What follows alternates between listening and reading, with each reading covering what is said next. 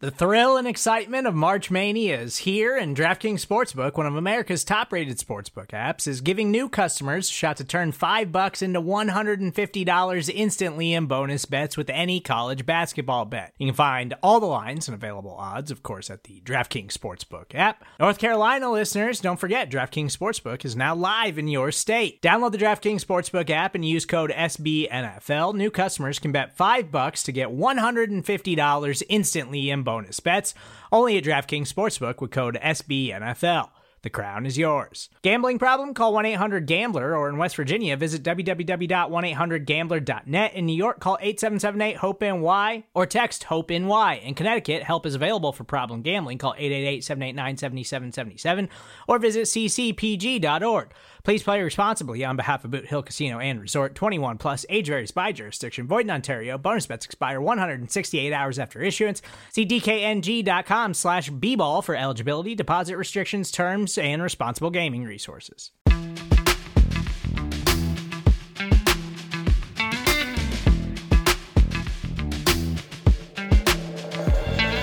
Welcome to the Hidden Yardage Podcast.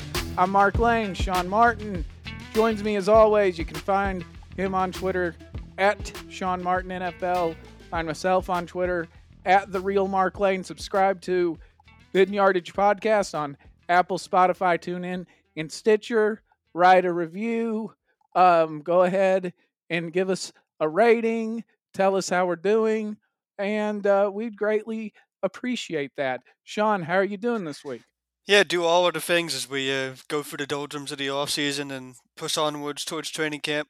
You know, it kind of hit me, I guess, this afternoon or sometime this weekend, the sports dead zone we're about to go into. With it looks like the Stanley Cup Finals and the NBA Finals are both going to wrap up fairly quickly. We don't know that quite yet, but both the Vegas Golden Knights and Denver Nuggets are a win away from ending the respective NHL and NBA seasons. So if that does happen, and the next game here with the NHL already playing, and then the NBA ending potentially tonight, then yeah, sports dead zone where baseball takes the shine for a bit, but then everyone starts to turn their attention towards football, which we've already been on every week, of course. But yeah, with a short NBA and NHL playoff series, we're really getting to that point a lot quicker than usual sometimes, and so now it'll just be baseball and waiting for more football. And don't worry, folks, there's no doldrums here on the Hidden Yardage Podcast. I don't care if it's June 29th and no one has even been suspended or fined for a performance-enhancing drug.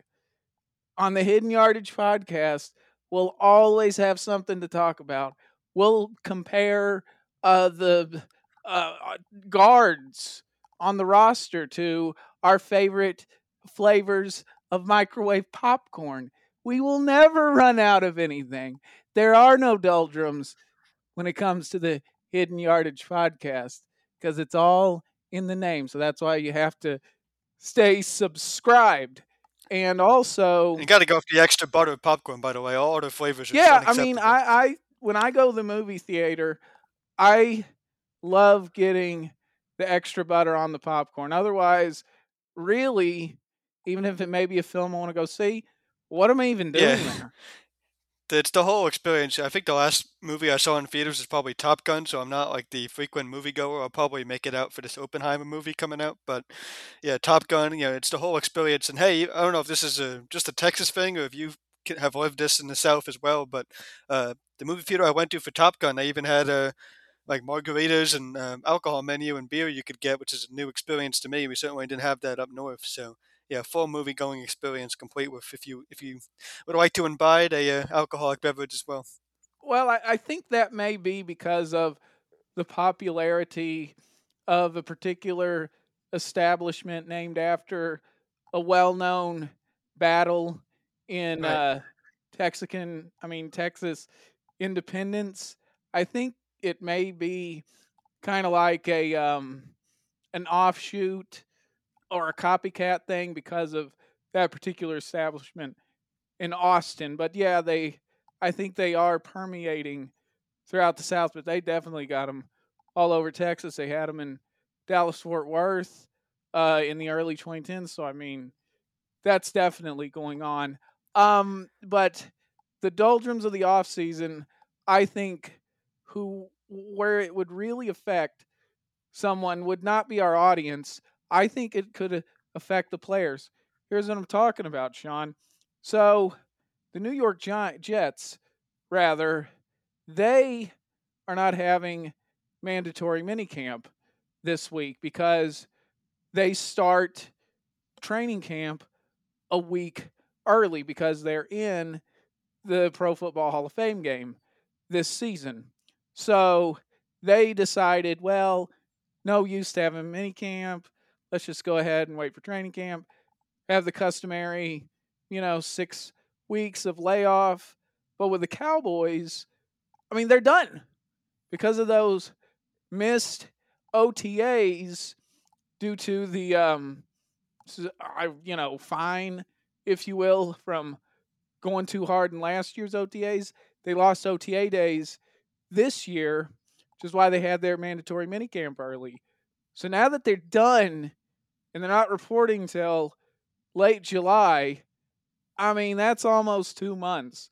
Does that type of layoff concern you with this team? It doesn't for me personally. It concerns coaches. I'm sure as a coach, your number one thing, and you wish you could be with the players every day.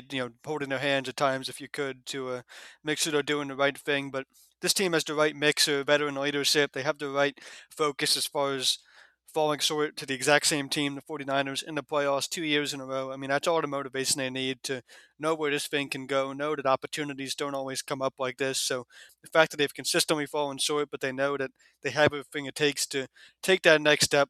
I don't think the layover is going to change anything with that. I think we'll see, a focused team come back out there for training camp and be able to get back to work. Mini camp and OTAs were so toned down anyway. You have teams that passed on it, teams that canceled, teams that barely used it to even do much of anything. When it comes to minicamp, the Cowboys can be included in that. All reports of out of minicamp was that they barely even did anything resembling football as much as you're allowed to anyway. So yeah, I don't worry too much about this current layover. It's something that other teams are going through as well. And, by the time we can actually talk about them on the field again, it'll be nice to do it in the context of being able to get back to real football activities, finally have a real discussion about this offensive line once the pads come on, finally get a closer look at some of these receivers that have been showing out pretty well and some of the ways that Dan Quinn is lining up the defense. So, plenty to talk about once they are back on the field, but between now and then, I don't see any type of distractions or the long layoff being an issue. They got the right leadership. They got a coaching staff that talked in on what this year can mean as far as the transition of the team, and they'll be back out there focused in no time. I think if this were earlier in Dak Prescott's career, not so much an indictment of his, makeup, because I think Dak Prescott as a rookie, would lead the off-season workouts and all that, and the long layoff wouldn't bother him at all. But I'm just talking about periods of time earlier in his career. I think it would be a problem. 2017, I don't think that particular team would have been able to handle it. 2018, I don't think they would have been able to handle it. But you just get the sense with the mix of veterans just up and down the roster with those corner locker rooms, with Dak, with Tony Pollard, who we'll talk about a little later, with Zach Martin and Tyron Smith, DeMarcus Lawrence. You have kind of these enforcers at every level of a position group to where you just don't feel like anybody's really going to be messing around too much. If anything, there'll probably be a lot of collaboration with some guys going to the DAC yard.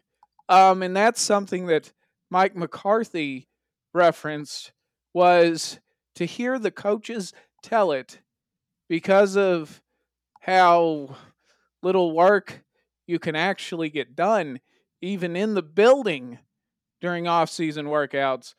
It really has to be player ownership of the team that pushes you over the top.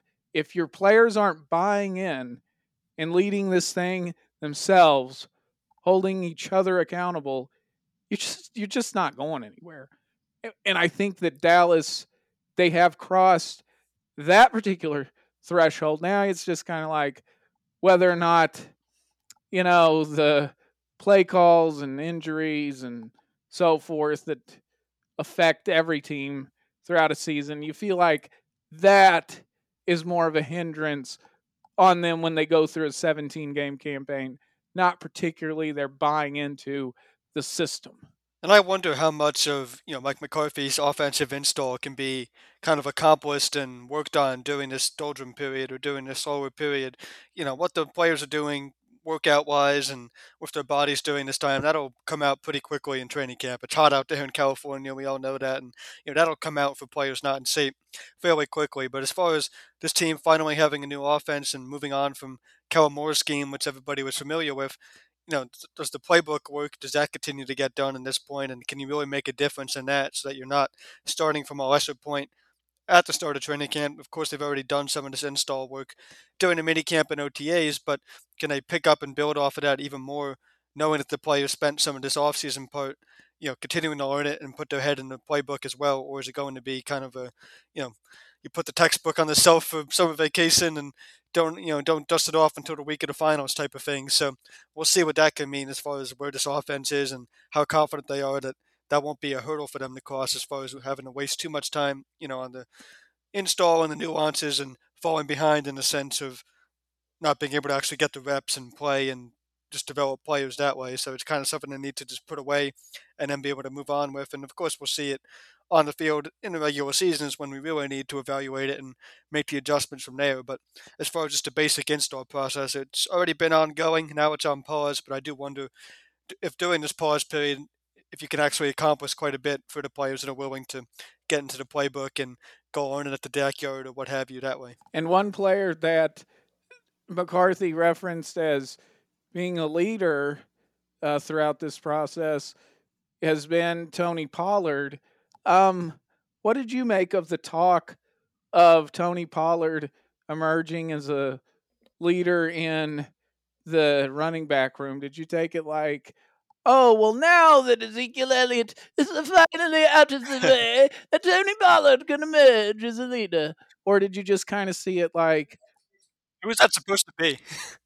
the Ezekiel Elliott haters in my mind?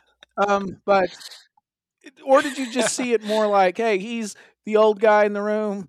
No disrespect to Ronald Jones, of course, is the old guy, but did you just see it kind of like that, to where he is the accomplished back on this team, and it's just kind of like the mantle is falling upon him? Yeah, I think it kind of helps put to rest, the final nail in the coffin, if you will. Maybe that's slightly too harsh, but I think it puts to rest, the final conversation that people can have about why it would make sense to bring Ezekiel Elliott back. It's like, oh, well, you need him for this, and then you can point to someone else on the roster that can do that. And, oh, you need him for this. And, leadership was kind of that last unseen, at least on the field, of course, thing that we knew the team was getting from Ezekiel Elliott, but you didn't know, if they had the need to replace it foremost, and then if they were going to replace it with anyone that they currently have in the backfield. So now that we're hearing that Pollard can be maybe not the exact same type of leader, but still that type of player, and McCarthy said he has a commanding presence, has done a tremendous job with the young players. I'm glad you brought up Ronald Jones because he's certainly the veteran of this group when it comes to rushing attempts. He has 505 in his career. So if you add his 505 to what else the Cowboys have outside of Tony Pollard, Malik Davis is 38, Rico Dowdle has 7. That's 547 split between 3 running backs, and really the bulk of that is just all Ronald Jones as a veteran who spent the beginning of his career with the Tampa Bay Bucks. Tony Pollard has 510 career carries. So, I mean, he is the guy when it comes to any experience in this room. And so not only did Ezekiel Elliott kind of lead a room that didn't necessarily need it, it was a room where everyone across the entire organization and the fan base was on the same page that he was going to get the bulk of the carries. And yeah, you needed Pollard behind him, and you still needed other contributions and depth and what have you all there. But it was still a given that, regardless what Ezekiel Elliott was doing, he was going to be the lead back on Sundays, and that was established. So now Pollard still expects to be that lead back type of player, but for the first time in a long time, there is an actual need in the running back room for, someone that can lead them through this transition and lead them through what it's going to look like, if Pollard misses time or anything like that. So, Yeah, it's an immediate need that he's certainly seemed to step into, and he's stepping into a bigger role in the backfield as well. So everybody's very excited about what that can look like for Tony Pollard when it comes to more of the intangibles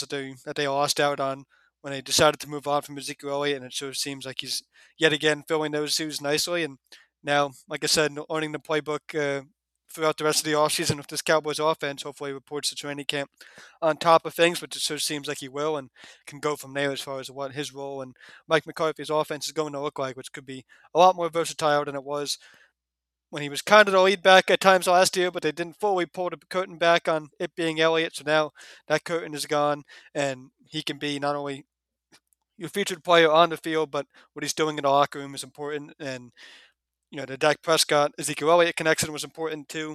We can only hope that we see something somewhere between Dak and Pollard and that type of friendship and connection on the field for him as well. Yeah, and I'm sure it will.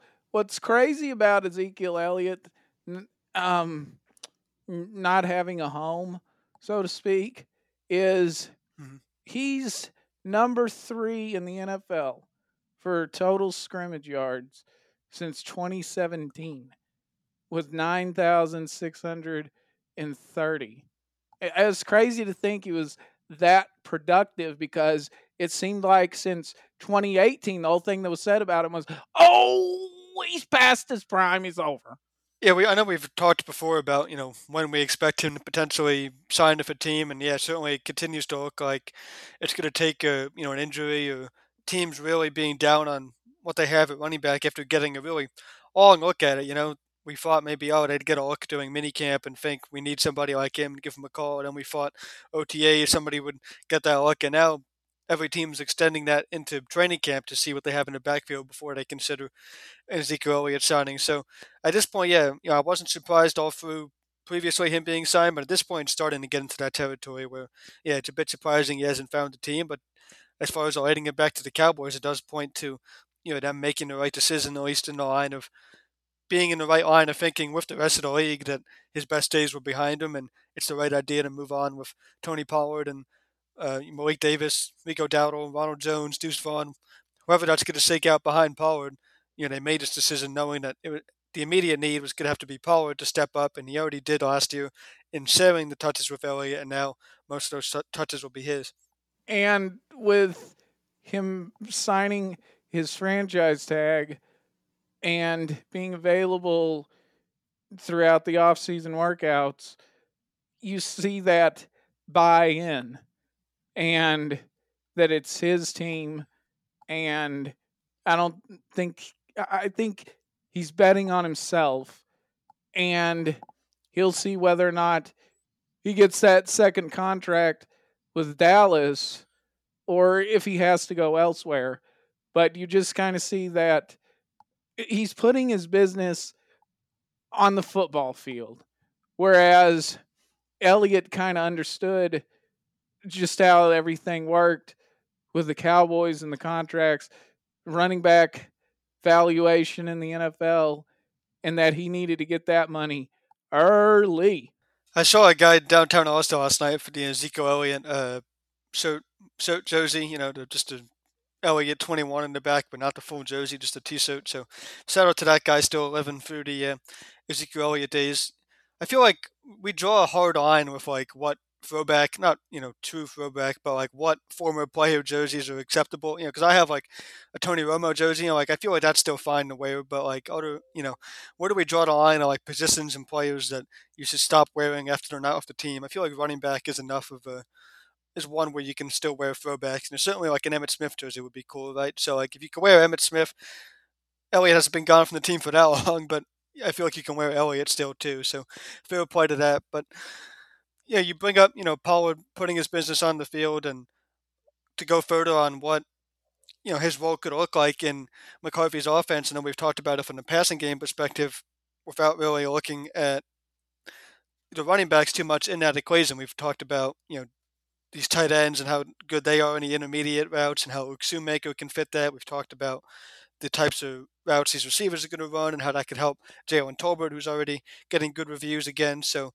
he's in a better place going into year two, and Brandon Cooks and what that addition could mean. So we haven't really talked about what that means for the running backs. But you go back to a game like the Vikings game where Pollard just tore it up both on the ground and made the big back-breaking plays against the Vikings defense through the air on that wheel route touchdown and some other big plays. So the opportunities are going to be there for Tony Pollard, and it's more of this modern usage of the NFL running back where every team wants to have a guy that they can say, oh, can touch it as many times as Pollard can. He can make all the plays in the backfield, catching the ball as well.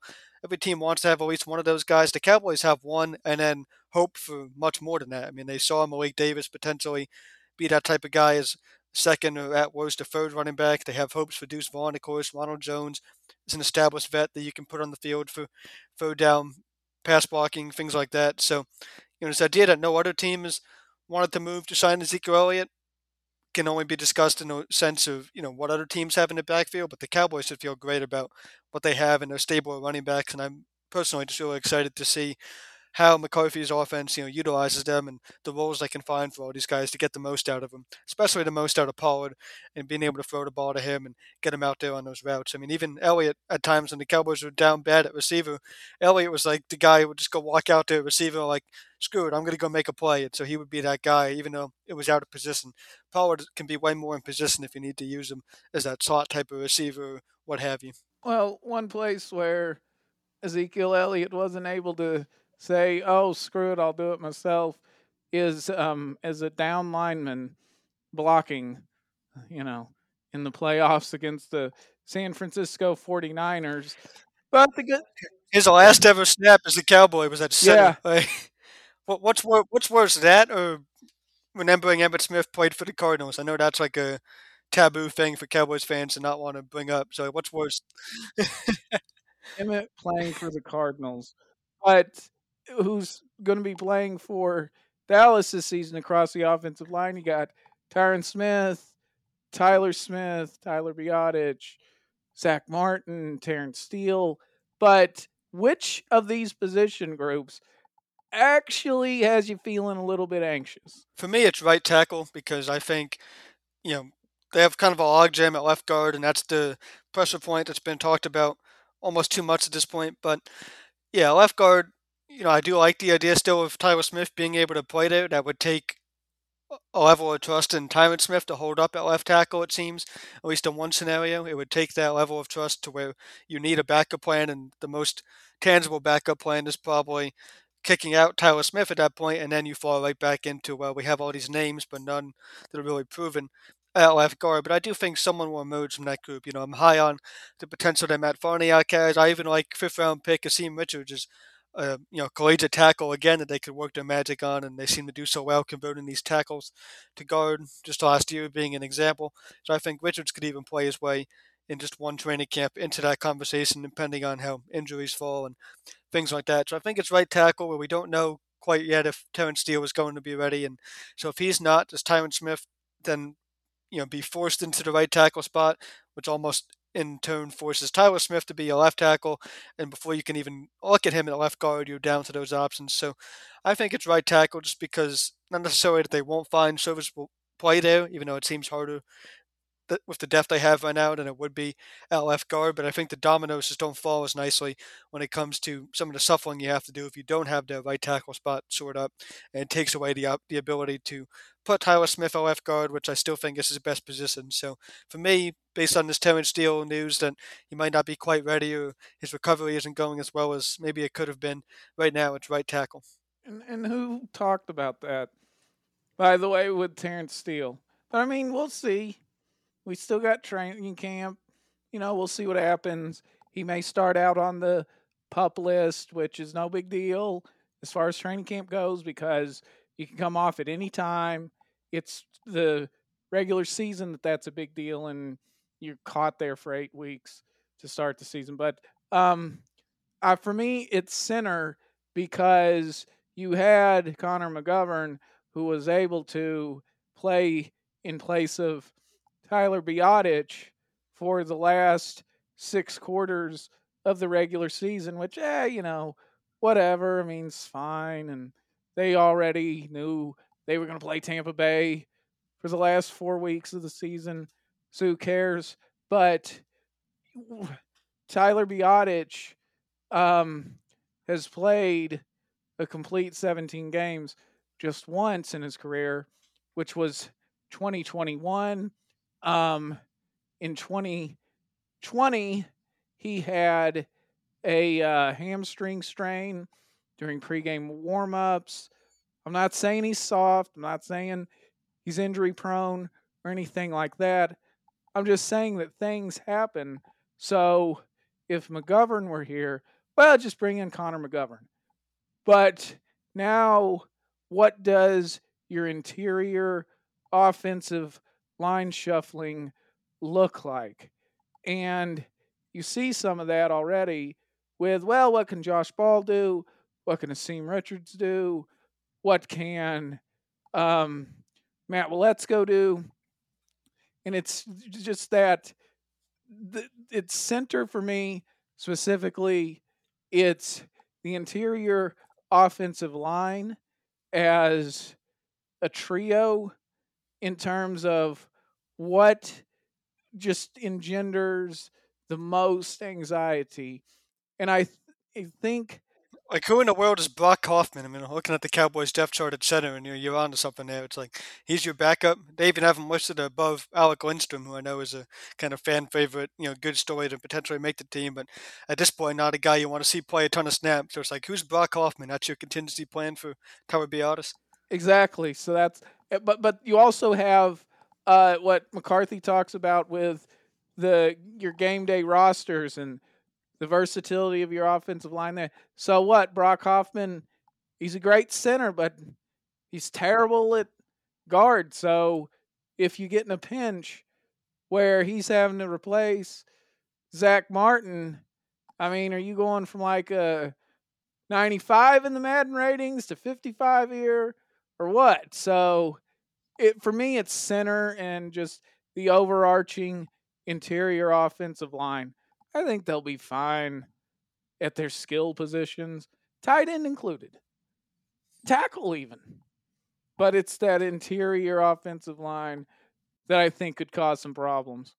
And for as far back as before Dak Prescott and before Mike McCarthy, Jerry has always talked about the importance of interior offensive line and keeping the front of the pocket clean and how much they value that.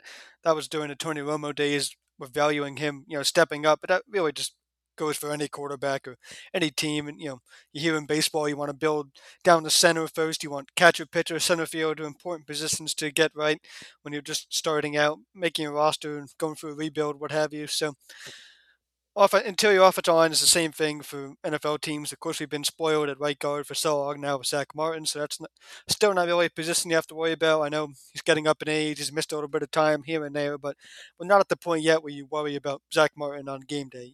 If he's out there, you know what you're getting at right guard, and it's as good as anybody in the league still. So, yeah, it is the left guard and center spot, and you want that front of the pocket to be clean for Prescott. You want the run game to still be able to force with Pollard and running between the tackles and things like that. So, until your offensive line, we haven't had a question of right guard in a while. We still don't, but now we have one more so at center, like you outlined there, and at left guard. There's a ton of names you can either throw at it, or you can just play Tyler Smith, like I said. And I think Tyler Smith at left guard really is their best option. It just gives you some worry at both tackle positions if he's not immediately starting at left tackle, knowing that he's your contingency plan there. But if he's not starting there, what do your tackle positions look like? And then it kind of just comes down to in this Texas Coast offense, which by the way I think is one of the new coolest football terms of all time. I know there's a ton of recency bias right there, but in a pantheon of football terms, and we did a whole bit in season one on Crusade ones, but Texas Coast is great. So in this Texas Coast offense that McCarthy is installing, usually you're not asking your tackles to pass set too deep and the ball's coming out quickly. So what do you value more, having tackle play or the interior offensive line sort up? We'll find out. They've, of course, think they have the names to have all the positions be played at a high level. They want Tyron Smith to really be a part of this, of course, and for how many games that'll be, nobody knows, but the backup plan is being worked on. So they want all five on the offensive line to be their best five and capable starters at the very least in front of Dak Prescott. But if it comes down to it, where do you want your true strength for this unit to be on the interior or at tackle? And there's an easier path, I think, to it being on the interior, as long as you're okay with kind of the musical chairs that creates at tackle, as long as you go Tyler Smith at left guard, Biotis at center for as long as he can hold up, and then Martin at right guard.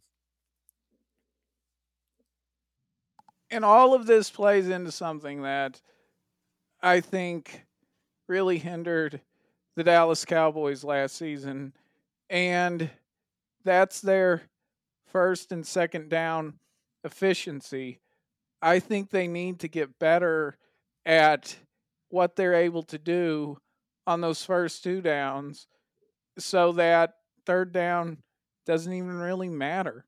And I know they went for it on fourth down. That was just kind of like an automatic type of thing. But I mean, there were 4 and outs that they faced. It was largely due, to their first and second down inefficiency. Yeah, I looked at some sharp football stats, and over the McCarthy era, they've actually been the fifth worst first down rushing success rate team, and success rate basically comes down to just yards to go, and are you accomplishing enough yards on that given play to create another favorable situation on the next down? So it factors all that in. So fifth worst first down running success team in the McCarthy era, sixth best in passing, which points right to something we all know is a part of Dak Prescott's game that's been good, but they've leaned on too much. At least when it was Kellen Moore's offense, and that's him, having to bail you out on third down and tight window throws and those types of things. So that's what that points to there. And then 12th best in second down runs, so middle of the pack, and exactly 12th best as well in second down passing. So what does that lead to as far as how you're doing on first and second down and what it means for the money down, third down? Well, actually, they've been the fourth worst in third and 7+ yards passing success in the McCarthy era. So you think of those third and mediums, third and longs that you want to stay out of. They're not doing the best job they can by staying out of it because their first and second down efficiency is either middle of the pack or well worse than that, and it leads to too many third downs that you have to get bailed out on, which even at a rate that you could see be higher, they're not at that point, fourth worst in third and seven. And then even defensively, I was surprised by some of these as well. But fourth and third down running success, which points to, okay, you're doing a good job on first and second down, getting teams into harder distances to run on third down. You're getting them into third and short issues that entice them to run, but then you're being stout against it. But ninth worst in the pass and seventh worst in third and 7+ yards passing success. So actually not as good of a job as you would potentially think in Dan Quinn's defense of, being able to force teams into those third and longs and out of favorable third downs. It just happens to be when they do face a third and down running situation, they're standing up pretty well. But that's a really niche situational type of thing that masks the greater issue that this defense has had. So I know I talked about it last week as far as kind of the boiled down way that this team wants to play this year to be efficient, and their path to winning games is to be efficient enough on offense to be in third and shorts and let these crossing routes and these check down type throws really thrive. To be ahead of the chains on offense and force teams behind them on defense, you can deploy all this depth that they have at pass rush, which is the overwhelming strength of not only the defense but probably the roster. So there's room for improvement on both of those fronts actually, and it's right there for the taking if they can just improve some of these efficiency numbers. And I think that's the difference that we could be looking at for this team to be even better in 23. Well, a man by the company he keeps. And the Cowboys last season, they produced 4.9, total yards uh, on their first and second down plays. That's tied for the ninth worst in the NFL. And they were the only playoff team in the bottom 10.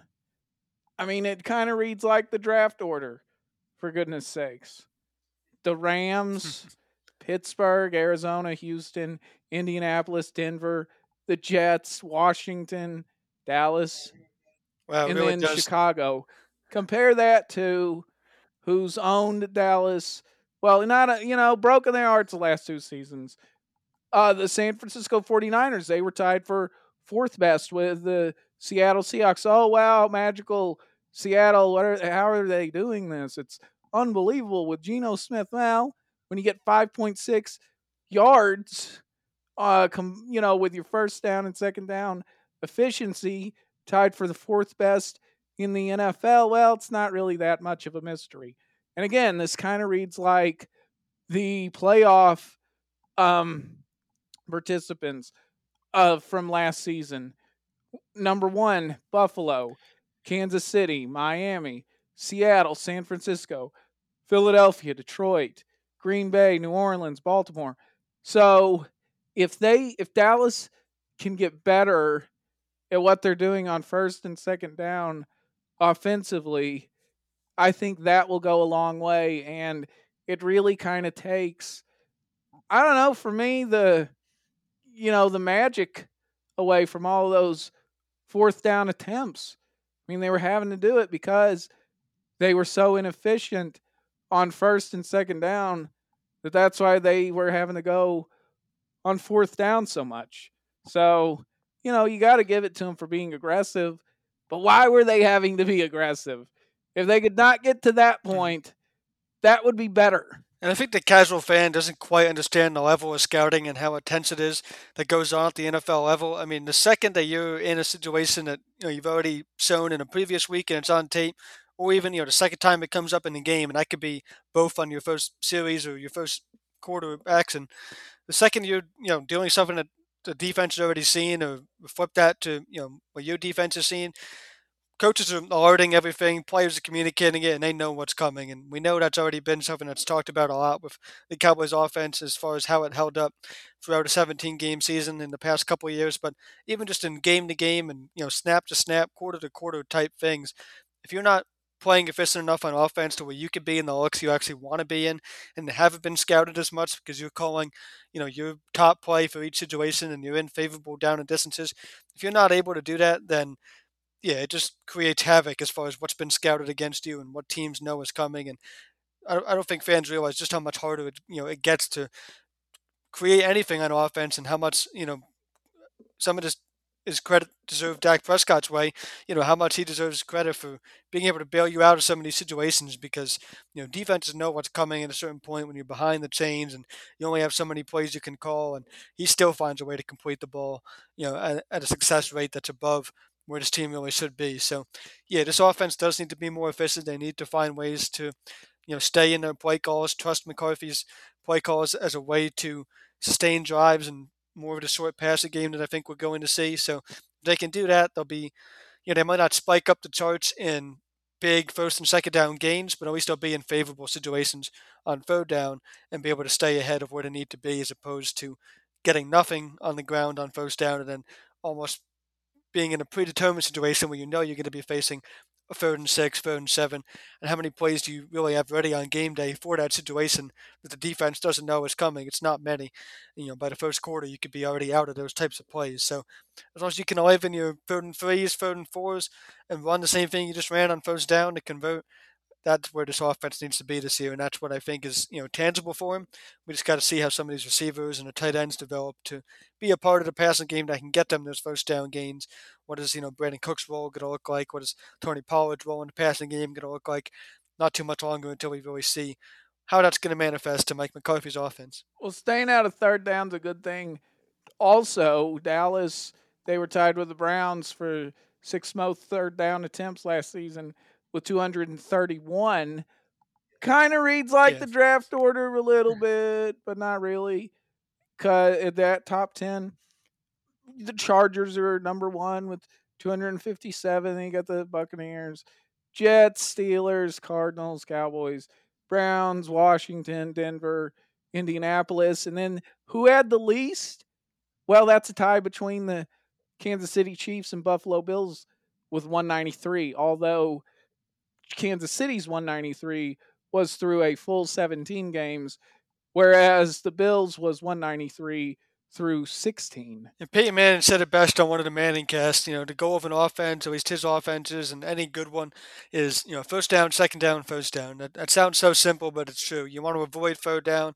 I know Kellen had a quote sometime this last year of really being the direct opposite of that. He said something along the lines of the goal of an offense being to get to third and manageable, and like it sounds like if your goal is to get to third and manageable, you're already scheming offense wrong and you're thinking about offense wrong because one of the all-time great quarterbacks says it should be first down, second down, first down, and never even think that you have to get the third down. Of course, that's unrealistic from the standpoint of you're going to face third downs and do you have a quarterback good enough to convert them? The Cowboys already know they do, but can they get them in more first down, second down, first down situations where the offense is moving that efficiently as opposed to facing potential drive enders at a rate that's near the top of the league. Well, you also have to have an offense that's humming, of which Peyton Manning's were because, but otherwise, it's kind of a recipe for 3 and out if that is your focus, just in general, of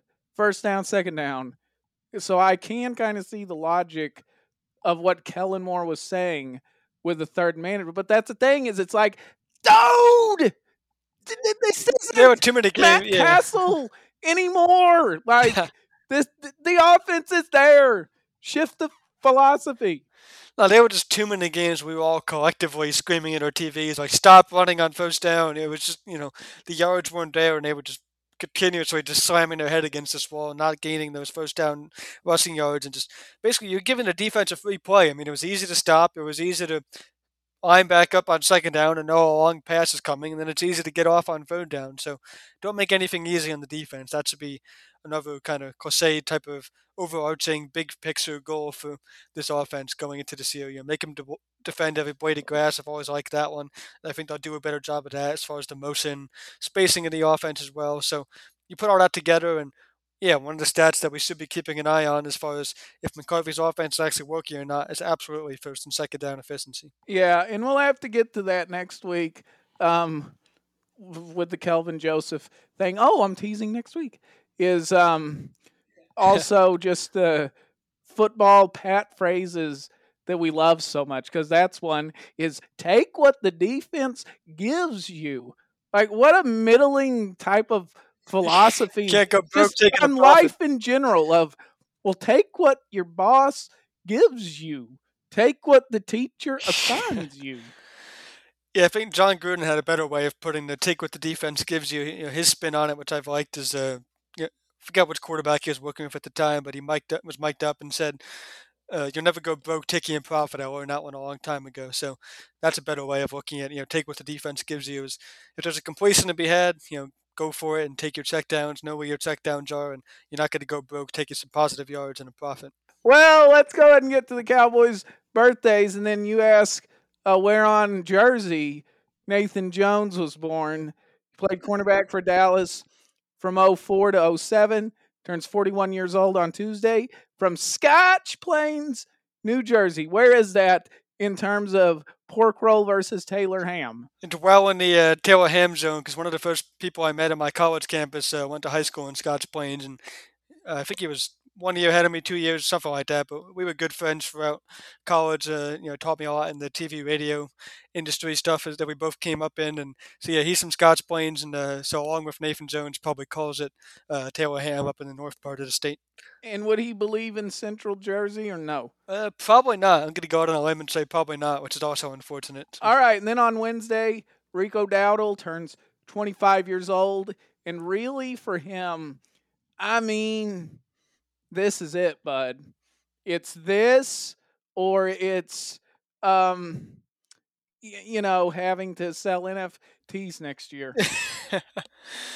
Yeah, he's going to change his profile picture on Twitter to something ridiculous. It's apparently worth, more than our net worth combined on a Hidden Yardage podcast. But yeah, Dowdle is a guy that, kind of has like a weird little niche following in the fan base as far as like fans that don't think he's gotten a fair shot. And then certainly they've stacked it up against him again this year, because Deuce Vaughn is going to get a real opportunity here. And, Dowdle at the very least should prove that he's ahead of him with Vaughn being a rookie. I know he's a rookie coming in with a good story and stuff, but that doesn't mean anything once the pads and helmets come on. It's about what you do on the field. And so at minimum, Dowdle should be able to prove that he's ahead of where Deuce Vaughn is. But then, a veteran like Ronald Jones and then Tony Pollard looking ready to just take the bulk of that and push all of these running backs down, down as far as their usage and how much they need to see the field. Malik Davis as well. So yeah, it is a tough spot for Dowdle, but when he is out there, which is very limited, he does flash some potential, and it's a position that they always commit numbers to. They're not going to ever go into a season short at running back, and so the depth is going to be there. Whether or not Dowdle is a part of that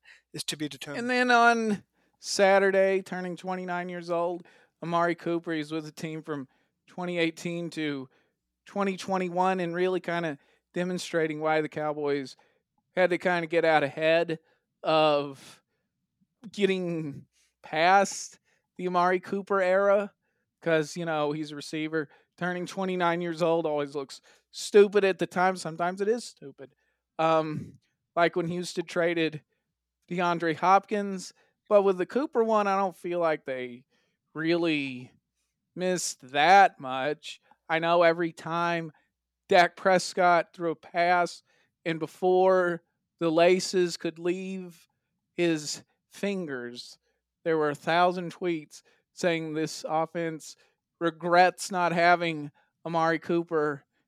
And every time Amari Cooper just took a step, out of his break, it was just proof that the offense was lacking and would rue the day that they traded him and all that. But hey, I mean, he did what I knew he would do.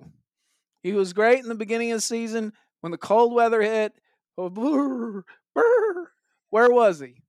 So, and that was my point, was let's see how he does at the end of the year. If he does well, I was wrong. He didn't do well. A lot of people were wrong. Anyway, he turns 29 years old on Saturday. Well, that's such a hard thing to forecast as far as how you're going to perform throughout a season. But if ever there was a team that should be trying to value, what you can do in a postseason type situation, it's this Cowboys team. I mean, they've fallen short for so many years in a row. We don't need to say, what the streak is at. We're not going back that far or anything like that. But just in recent terms, they've fallen short so many times. They haven't had the right, you know, type of player or mix of players to go further in the postseason. And now there's so many jobs lying on the line. There's potential out for the entire Dak Prescott, Mike McCarthy era right on the horizon if this team doesn't get there. So yeah, if ever a team's to be valuing like, well, do we think you can get it done in the postseason or not? It really should be this Cowboys team trying to go win. While you have so many good players on rookie contracts as well. I mean, Parsons on a rookie contract is a gift. Trayvon Diggs as well, and what they're going to do with CD Lamb. So if ever a team was trying to push to win and find the right players that can actually help them do that late in the season, in the cold or whatever have you, think about Philadelphia in December. Any of these games are you really going to need, those types of players that can be the alpha type player. It's this Cowboys team, and they felt like Cooper wasn't going to be that, and at times they were proven right, at times they were proven wrong. But I'm sure we're in store for another year of, every time he makes a play for the Browns, are in store for that filling up our Twitter timelines of fifth round pick. But yeah, you were right, and many others were right about how he would kind of fade throughout the season, and that's not something this Cowboys team is currently looking for, of course. And you are right to listen to the Hidden Yardage podcast. He's Sean Martin. Follow him on Twitter. Sean Martin NFL, Mark Lane, at The Real Mark Lane on Twitter. Subscribe to us on Apple, Spotify, TuneIn, and Stitcher. So there it is.